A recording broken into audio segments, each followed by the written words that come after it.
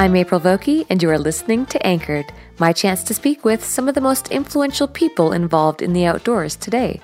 Join me as I travel to sit face-to-face with my guests in their own homes to learn more about their careers, opinions, history, relationships, and life both indoors and out.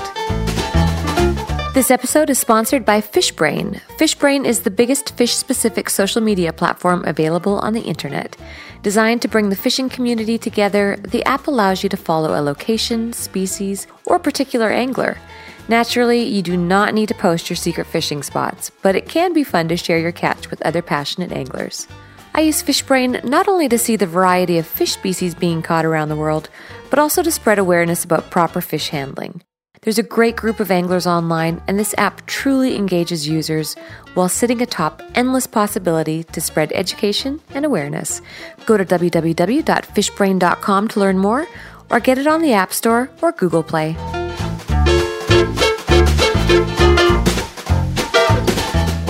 Keith Rosinus has explored some of the most remote corners of the globe, from South Africa to Russia to the Seychelles. As a young adventurer to guide to lodge owner, Keith has worn many shoes in the fly fishing industry. I sat down with Keith in the Seychelles to hear his story and to see if I could learn more about the piracy issues that once plagued his operation.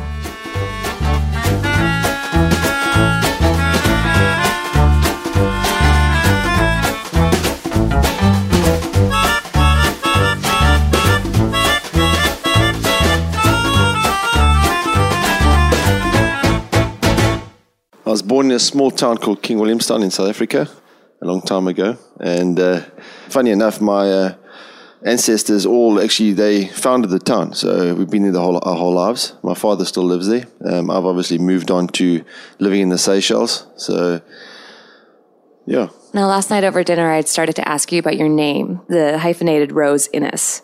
Can you just explain that to my listeners? We're Scottish, so Rose married to Innes, and it's hyphenated. So, all Scottish people have a castle somewhere.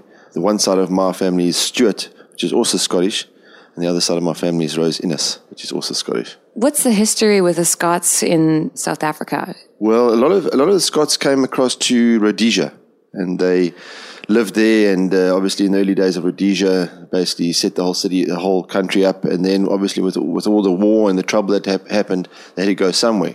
So a lot of Scottish went across to South Africa. And my grandfather was an avid fly fisherman. He was a salmon fisherman, a trout fisherman. He used to manage one of the best trout fishing operations in Rhodesia called Troutbeck.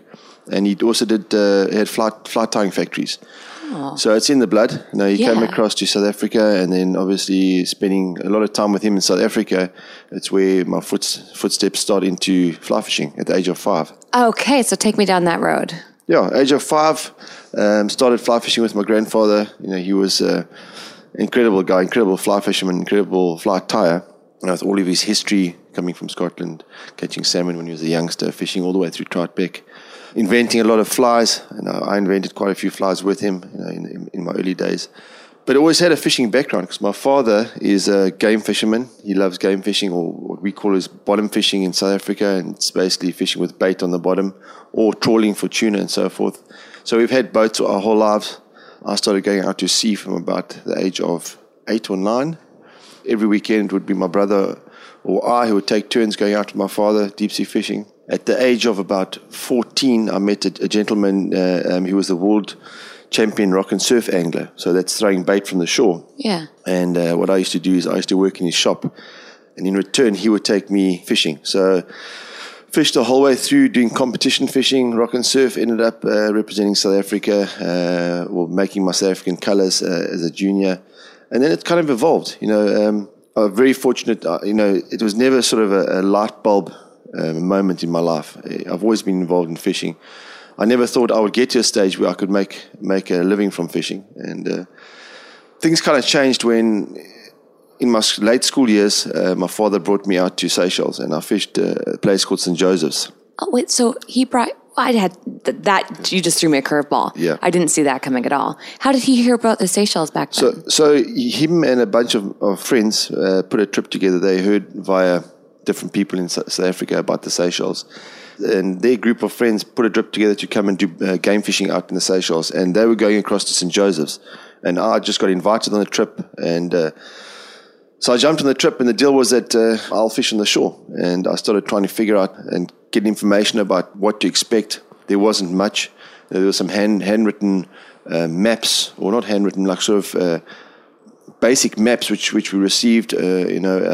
In those days we didn't have digital photographs, we didn't have Google, that wasn't out. So I remember flying in late at night. We jumped in this car and we got in the boat and we headed from straight out of Mai at night, 12, 14 hours, straight across to St. Joseph's, getting there, then realizing where we're at. And I didn't have any fly gear.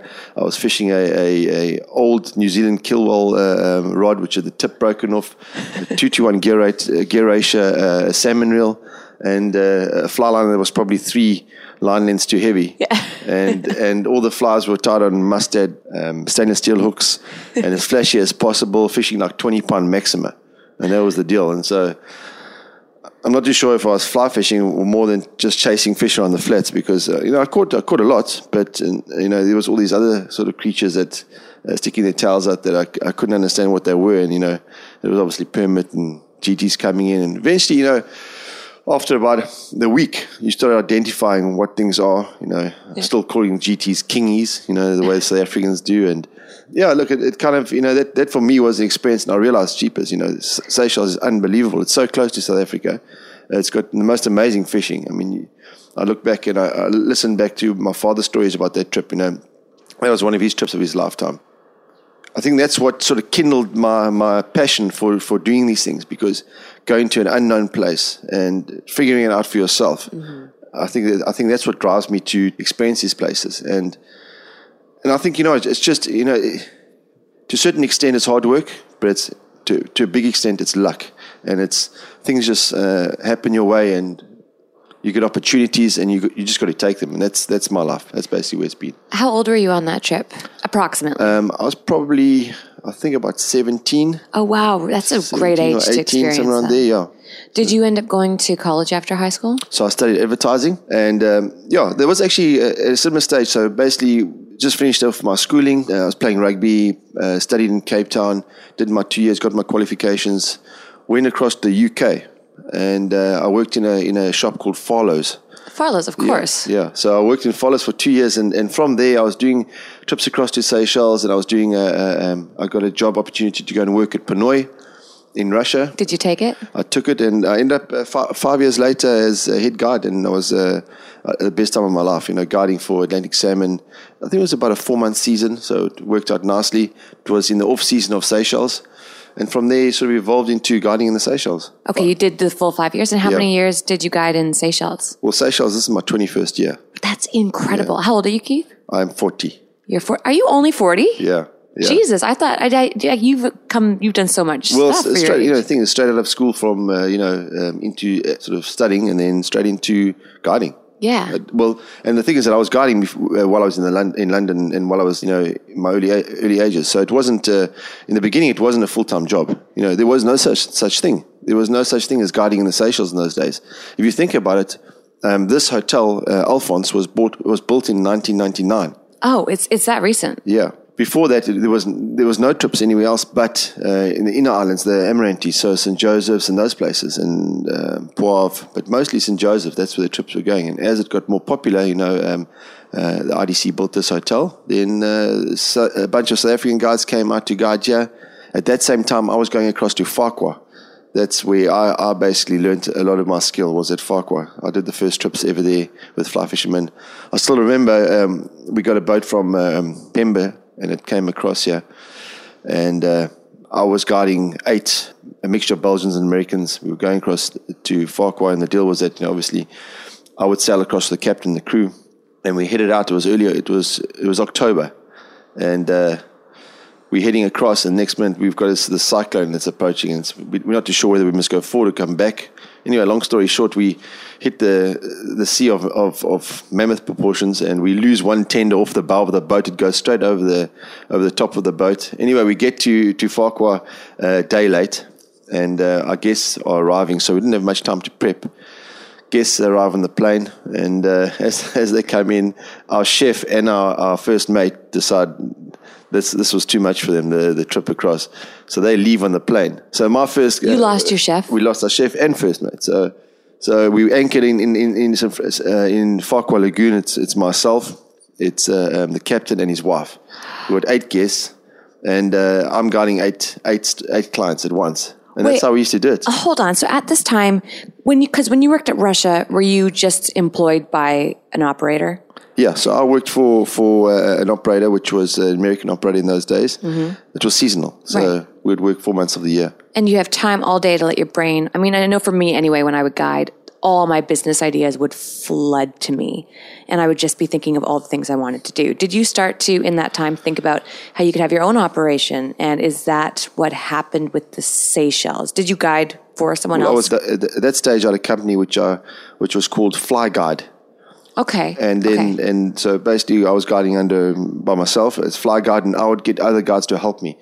And that's how in later years I met my business partner. So in the early days, we would basically be guiding between 4 and 8 people when we did these trips. And they were booking, so was Fly Guide contracted out by the Russian employer? No.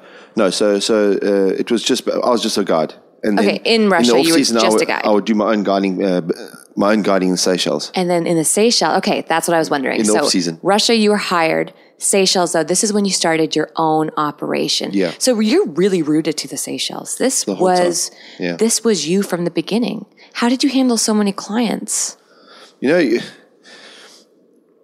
would never have been able to start the guiding without meeting people at Farlows and meeting people in Russia. Mm-hmm. And when you're on the river, the best place to talk about somewhere is on the river. So, you're speaking to these people about the Seychelles, and obviously they get interested, and then they'll send you an email, and then you end up guiding them in the Seychelles. So that's how it basically evolved. Yeah, and you went to school for advertising. Yep. This is perfect. I mean, it's all lining up amazingly. Yeah. Okay, so you have your company. Now you start running all these trips. Who else was running trips in Seychelles at that time? So at that stage, it was... The only 2 operations in the Seychelles was my operation. I was doing sort of bespoke trips. So we would probably do 4 or 5 trips in a row, and then we would probably take a month off and then start again and guide 4 or 5 trips in a row, and that's how it was happening. So at that stage, Alphonse was operational. Okay. And it wasn't just a hotel then, it was also a fishing resort. It was fishing, yeah. So there were 2 operations on Alphonse, going across to Saint Francois, and there was a guy called Arnaud Mathieu. Oh, of course. Yeah, he was the first guy, along with Wayne Haslow, to catch milkfish on the fly, yeah. Yeah. So after about 4 or 5 years, I think it was 4 years of guiding Farquhar, I was using different guides, and then Arnaud decided that he would like to move on from Alphonse. And I asked him to come and join me on a trip. And we got off on like a house on fire. We were guiding. It was easy. He would take 4 guests, I would take 4 guests, and we just sort of took off from there. And I still remember taking off from Farquhar on the plane at the end of the season, saying to Arnaud, we need to do something together. And he said, absolutely, we need to do something together. And so we met up in Johannesburg, and we started discussing opportunities. And he had a company called Castaway, which he was operating, and I had a company called Fly Guide. So we took the fly off the front and added to Castaway. And it was called Fly Castaway. That's how it started. Yeah. And that's why I first heard of you. I remember seeing all your advertising. It all makes sense now. Because, okay, all right, everything is just clicking.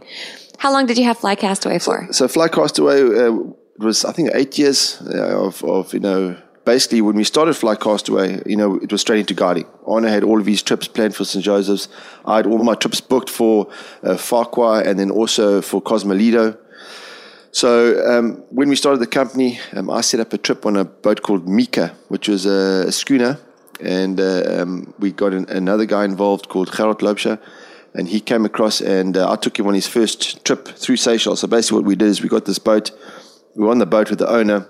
We started in Mahe. We went via all the atolls and ended up in Madagascar. It took us 2 months. On that trip, the decisions were made on which atolls we were going to operate at going forward. Which atolls we were going to start off first. Obviously we were already at Farquhar. We wanted to then move on we did Providence and Cosmolido. And basically that was the trip. And it was incredible. Funny story is we had exclusivity on the vessel. And it was a big metal schooner. And while at Cosmolido, the captain was reading the charts, and he wasn't reading them correctly. Well, the charts were outdated, so sand would move. So twice during the trip, while anchored inside the lagoon, he ran this big metal schooner completely dry. Oh my God. On the sand. So this thing, I still remember sitting on the flats watching this boat and just seeing the mast sort of start tilting. That was a 120-foot vessel. It's just tilting eventually until it was lying on its side. Yeah, twice. What did you guys do? Just wait we just continued fishing. Nothing you could do. So you just wait for the tide to come back in. Wait for the tide to come back in, yeah. Yeah. And then, everything was going really well. And that boat went to Mozambique for the off-season. And then it was on its way back. It had all our kit on it. We were ready for the season. It was 2 weeks before. And I get a phone call from the boat owner. And he calls me. He says, Keith, I've got some bad news. I said, well, what's the story? He says, the boat's just sunk. So just basically 2 weeks before the beginning of the season, we've sold 14, 18 weeks of guests going to Cosmolido, and the boat sinks. What'd you do? So we looked for other boats, and we found a boat that was operating out here already called Indian Ocean Explorer. Mm-hmm. It was a disgusting boat. It smelled bad. It was very small, but it had a sense of adventure. It had this ambiance of adventure. Sort of was like this. It looked like an old pirate ship. It was rusty, but the crew and the guides, that's what makes the trip. So right. we put our team together and we went out and we were fishing. We had one boat at Farquhar and we had another boat at Cosmolido, Ocean Explorer, and that's how it started. And we ended up, at one stage we were running trips to Farquhar. We had a boat at Cosmolido. We had a boat at Providence, schooners at Providence. So we were running three vessels at one time. It was a really good organization. We had 12, 14 guides. And then piracy came. And then, it was quite a frightening experience because I was on. So let me tell you another story. So yeah, and before you do that, I have a question for you. Did you guys have any issues with the Seychelles government at this point? I mean, you guys are a bunch of South Africans driving around the ocean and basically putting your flag into islands. Did you have any problems with that? So we didn't really put our flag into islands. All the outer islands are owned by the IDC. So what is the IDC? It's an island development company. It's a government organization that was set up, I think, about 35 years ago to purchase back the outer islands from private owners. Oh, okay. And then basically, so the outer islands are for the people. They're for the Seychelles people, and we are just custodians of them. All we do you're is just experiencing them. Yeah, so every single trip we did, all the flights in are controlled by IDC, so all permission is obtained through IDC. You have to ask for permission, you have to get your licenses, you have to get permission to do certain things. So you can't just go onto an island. You can't fish an island. You've got to get permission. So it wasn't just a free-for-all? No. So everything was really planned. And at those stages, there was no exclusivity. So you could be in a certain area, another boat could rock up, and there was no exclusivity. Tell me about these pirates. Okay. Obviously, we all love pirate stories. So, at that stage, I didn't love it. But anyway, the business was evolving, and we decided that we need to get involved with the ownership of vessels. Our partners in the Seychelles, they found a boat in Tarragona, Spain. And I flew out to have a look at the vessel. And I saw the vessel, and it amazed me because this vessel was in Tarragona. It was an exploration vessel, and it was privately owned, and it had been redesigned and refitted to do a trip around the northern Arctic Circle. So basically, this vessel that was at Tarragona in Spain had gone past the river which I used to guide on, and it had this big map on the wall. And I can still remember seeing the trip, and it's all plotted across, going past the Ponoi River in the Baltic, in the White Sea, and all those kind of areas, all the way down and around. So anyway, this guy sold this vessel, and I came back and I spoke to the owners. And I said it's a great vessel. So he sent out the engineers and stuff, and they said, okay, right, going to buy this vessel. So it was the refit started there. And then the boat started its trip. So it started its trip through the Med, and then it came all the way through the canals, the Suez Canal, then it started coming down into the Gulf of Aden. And as it was about to hit the Gulf of Aden, this piracy thing started. And we got delayed. The boat was delayed. We had to wait for an escort. At that stage, there was, it had just started, the piracy. So after been delayed by a week. We had to cancel a week. The boat made its way through the Gulf of Aden and all the way down the coast and eventually ended up in Seychelles. So when you say piracy, you mean Somalian pirates? Somalian pirates were attacking boats in the area. So they basically had to get an escort. This is so exciting. So the boat arrives in Seychelles. We get it fitted out. We were about 2 weeks late for our season. We managed to make other arrangements with the other trips.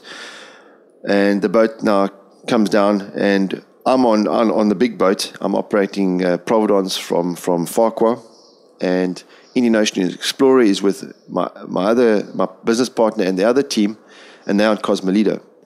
And I just done 5 weeks on the Maris Dugong, which is the boat I was talking about. And Cosmolito had just finished because the season ended there earlier.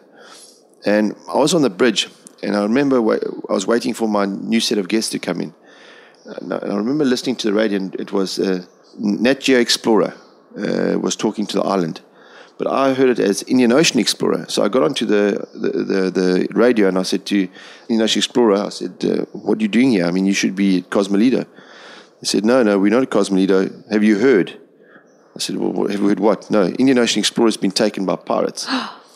So I had my guest and my business partner on that boat. Oh my God! And but what had happened was that they had got off the boat.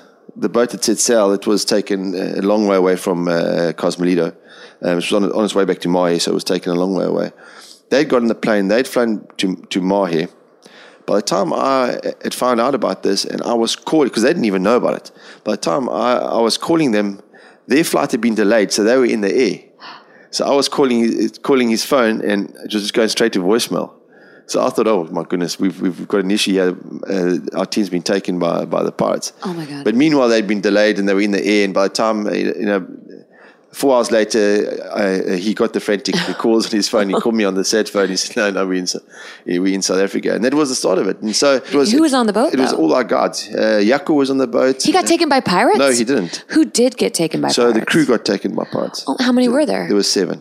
Okay, there are still there. They made it through, right? Yeah, no, it was a stage of. I think what happened was that the piracy happened. They would take them back to Somalia, take them ashore, hold the boat as ransom, hold the crew as ransom. Normally, a negotiation would happen. You get the crew back, and then they would negotiate for the boat, and that was done by money dropped by the air.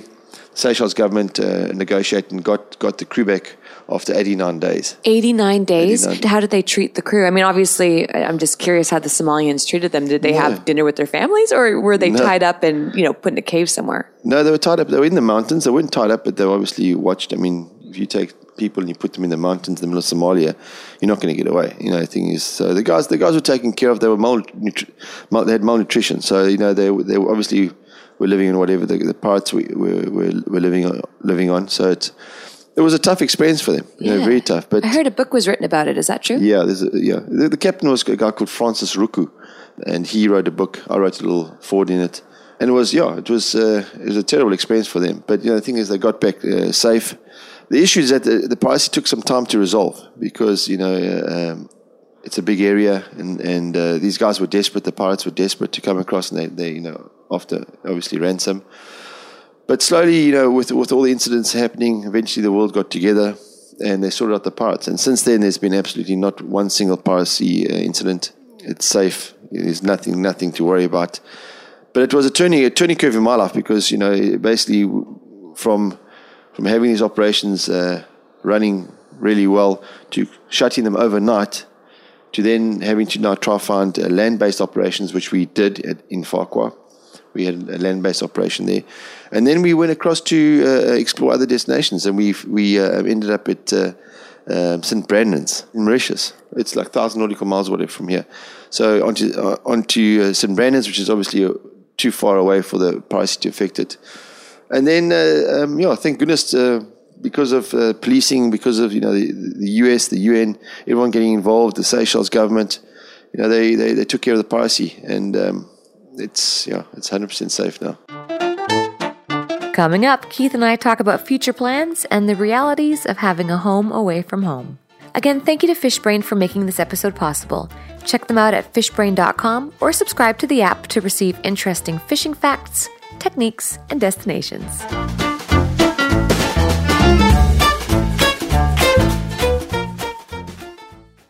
Where did your business go from there?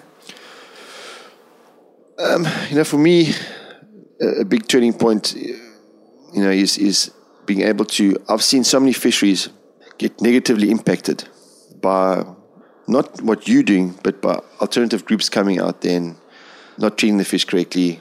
Not, obviously fly fishing is a responsible sport. If you fish barbless hooks, catch and release, you don't lift the fish by the tail, you don't hold them in the gills, you don't wipe their slime off, you're responsible. You don't drag them up on the beach.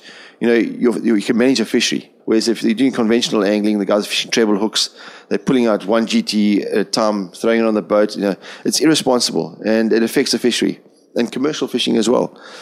So at a stage in my life, I wanted to be, not saying control, but be able to manage the fishery to a certain extent. Mm-hmm. So the decision was made in my life that I wanted to be involved in an organization which has some sort of role in how it manages the destination and the fishery. And the opportunity arose that our business partners in this venture, the Collins family, that I went and worked at Desroches and ran the organisation for them there, the fishing organisation for there. Were you still with Fly Castaway at that point? No, I'd already left. So I'd sold up and moved on. Arno had also by that stage left the business. He had his own business as well. Okay. So it sort of split into three and we went our different ways, different ideas. Arno wanted to go across to West Africa. I wanted to have, destinations which we could manage, and Fly Castaway continued as it has gone. Going forward, still operating. It's a really good business. And so basically I went across to manage Desroches. And then from there, we started looking at other destinations. And Alphonse came up and we had a look at it. In September 2012, I ran it under an MOU, which is a Memorandum of Understanding, so for the old owners. And then in August 2013, we bought it. And started setting the big plan in place. So basically revamping everything, trying to launch not only into fishing but also into leisure, open up operations. Obviously by then the piracy had long gone, so we started liveaboard operations out at Cosmolido. At that stage we started a liveaboard operation out in the outer islands, Cosmolido and a stove, and then with a joint venture with IDC built a lodge on a stove, which is a 6-key lodge or 6 rods. And Cosmolido, we operate an 8-rod liveaboard operation on a boat called Lone Star, 84-foot catamaran, really, really beautiful. And then we got a liveaboard operation here called Mani, which goes across to Poivre, and then obviously the hotel here, which we have 12 rods that fish across at St. Francois. You're so busy. Did you ever see yourself being here? Was this the goal? This definitely always been the goal. You just don't seem like the sort of guy who's quite content just sitting on the riverbank, watching other people all day. You seem like your brain is always ticking. Yeah. No, well, it's, you know what, I think at a stage in your life, you've got to decide whether you're going to be content guiding or you want to, further yourself with regards to business and obviously staying in the industry. It's not easy. I mean, it's not easy not being a guide in the industry. I mean, fishing operations open and close on a daily basis. It's a scary leap. I remember when I took the leap, I was really freaked out. I was like, how am I going to make a living at this? Am I still going to be relevant? What's my role exactly? It was scary. But I got to the point, I don't know if you got to this point, I got to the point where I just could not sit there for 10 hours and have, you could only instruct somebody for so long before they just want to be left alone. And my brain would just go nonstop. Yeah. And you look at your life and you're like, I can't do this forever. I just can't. There's got to be more that I can apply my business sense to in this industry. Yeah, I think everyone at some stage in their life suffers burnout. Yeah. And I've had burnout while guiding numerous times. I mean, I can remember sitting on a boat thinking, I've still got 2 more weeks to go. I'm 15 weeks into the season. I haven't had a day off. My fingers are sore, my back's sore, sunburnt. And, you just think, what am I doing this for? And I think it's those moments when you stretch yourself and you realize how much you can actually do and how far you can push yourself, and you realize how much more you can actually do in your life. So exactly. So I think everyone But a business like this, you cannot run it without being a guide. No, so we had dinner last night. I had dinner with you and Divin last night. And it was really interesting listening to you guys because you'd had your strategy meeting and you guys are always busy on this island. And we were talking about how you guys still sometimes guide, and we were talking about boat design. And I was thinking, just listening to you both, you could not run this operation without having been in the field yourself. It would be impossible. Yeah, you learn. I mean, the thing is that you learn over the years is that mistakes are expensive, especially when you're on the outer islands. You choose the wrong boat, you buy 8 of them, it comes out, it's the wrong thing. You can't send it back. Yeah, you that's true. You don't order the correct spare parts, or you don't have them, you have to fly them in. So, for instance, we have a generator failure on the island, and the circuit breaker is gone, and we don't have a spare. We have to fly a plane in to obviously get energy on the island. We have to fly a plane, and it's a $14,000 problem. So you've got to foresee all the mistakes, foresee all the issues that can happen. You've got to make sure that your guide team is very strong, because a tired guide team makes mistakes, and without being able to experience being so tired and know where the mistakes will be made, you won't have those backup plans. So from that point of view, Devon and I, we like to guide as much as we can, but often we don't get as many days as we would like to.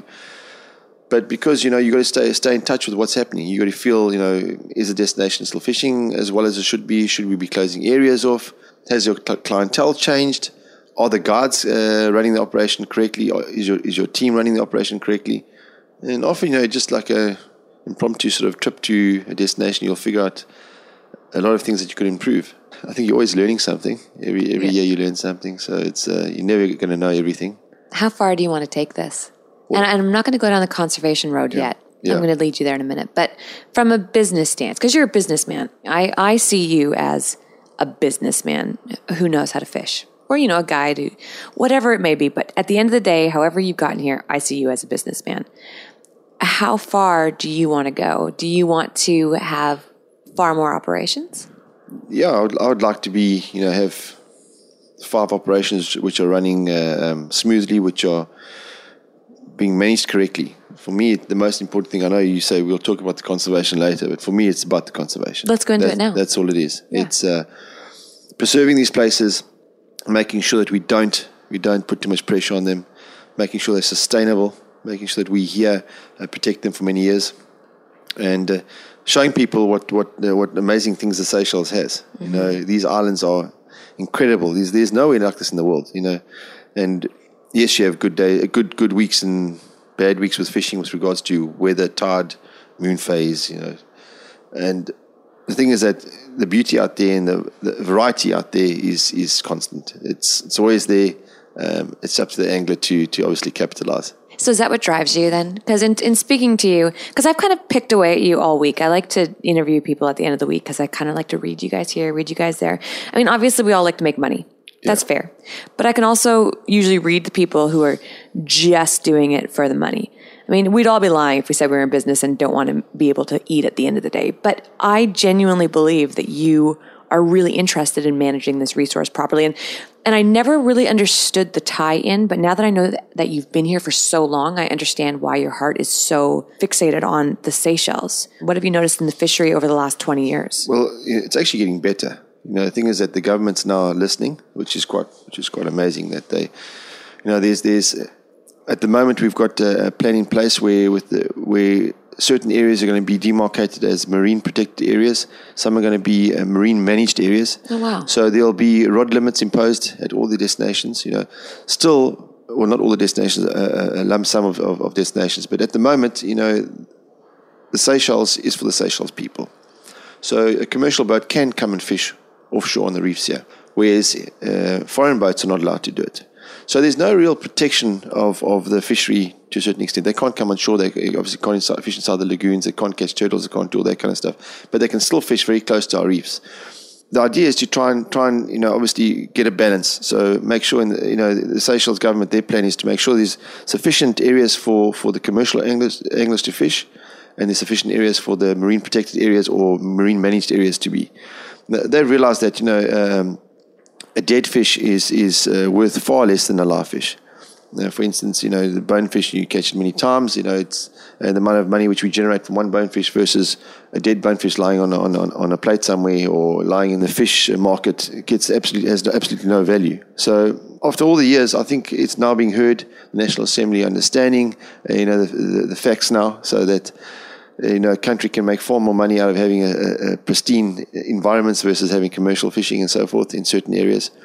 And that's basically the message that's getting through. So 6 years ago, when I decided that I wanted to be involved in operations which we can have a say and manage to a certain extent, and that was my decision, that I want to be more involved with conservation and being responsible. Because at that stage, I saw some destinations which were really, really badly affected by spin fishermen, by commercial fishing, overfishing, and that's basically, that basically has driven me to a stage where, I would like to protect this place and the different destinations we're at. It looks like you're doing a good job at it. We're trying. We have a non-profit organization called Alphonse Foundation, and we generate funds by fundraising, by donations from guests. The money goes into that foundation. From that foundation, we fund the Island Conservation Society, which we have rangers and scientists on the island as we speak. And we're doing all sorts of programs. We do fish monitoring, bird monitoring, turtles, tortoises. We do tortoise rescue. We buy tortoises in Mahe that are in confined spaces, and we bring them over here. Oh, I didn't know that. And we rescued 9 this year. We've got 9 big tortoises that are ranged from the age of 50 to from about 10 to 50 years old. They're huge. Yeah. So we've got now on the island, we've got 50 tortoises. My goodness. And the fact of the matter is that we wouldn't have been able to protect all the other species here if it wasn't for the money we earn from fishing. Yeah. That's fact. What's the deal with the coconut trees here? Is it true or the palm trees? Is it true that there weren't that many palm trees and now there are? So Alphonse, in the old days, I think in the 60s around there, this used to be a copra plantation. So it was privately owned. They would farm it. So they had all the coconut trees were planted and they would farm copra. It was, I think, I'm not too sure that the dates, probably 20, 30 years when IDC bought the island back from the private owners, and then obviously set their plans forward with developing the outer islands. And as I said before, in 1999, they started the hotel here. How long are you here at a time? You're here for months at a time. So I spend over 200 days a year in the Seychelles. So, and my time is spent going between the destinations. But with the leisure-oriented stuff happening on this island, I've spent most of my time here. My girlfriend allows me to do it. So, I think I'm very lucky. I'm very fortunate. Myself and Devon are very fortunate. We've got, and everyone looks at us and say, you guys you're lucky you've landed with your bums in the butter. But, it is hard work, staying away from your family for so long. Mm-hmm. This is living out of a bag for 20 years. It's not easy. No. But you know what? The thing is that, even when you set all that aside, the hardship of, long hours working, always, leisure is not easy. Every single person that comes on the island is excited about coming to the island. You've got to put on a brave face or a smiley face and talk to them and interact. So, it becomes a bit monotonous. But at the end of the day, when you take that and you shove that and you put that all aside, we are very fortunate. Yeah. We're in the most beautiful place in the world. We're involved with fishing every single days of our lives. When we go and have a break, for a month or whatever, we go fishing. So, I never imagined that I would be able to be sitting in the seat that I'm sitting at the moment, where we have a successful business. We are involved with amazing people. Our staff is incredible. We have incredible guides. Everyone works hard and everyone enjoys it together. So, nothing could be better. I'll give you that. Fact. Yeah. I'm going to let you meet your dad. Is there anything that you would like to add or ask me? No, nothing. Obviously, I've followed you through the years, going back quite a few years. I actually went to BC and I fished the Skeena Basin, the Skeena, the Bulkley, and the Maurice, because of the stuff I'd seen you had been done. Yes, don't tell the Steelhead guides that. They hate me already. It's pretty cool. I didn't go unguided. I went fully guided. Okay. I spent 11 days. I was only supposed to go for 7 days. In the end, I ended up spending 11 days. Good. So it was pretty awesome. I've done a lot of spay casting with my days in salmon and stuff. So it's natural for me to go and do it. You have to come back and let me know when you're there. Absolutely. I'm coming back soon. We'll go get some fish. Yeah, great. Thanks, Keith. Okay, cool. And that concludes this episode of Anchored. Thank you so much for listening. Please leave a review about Anchored online.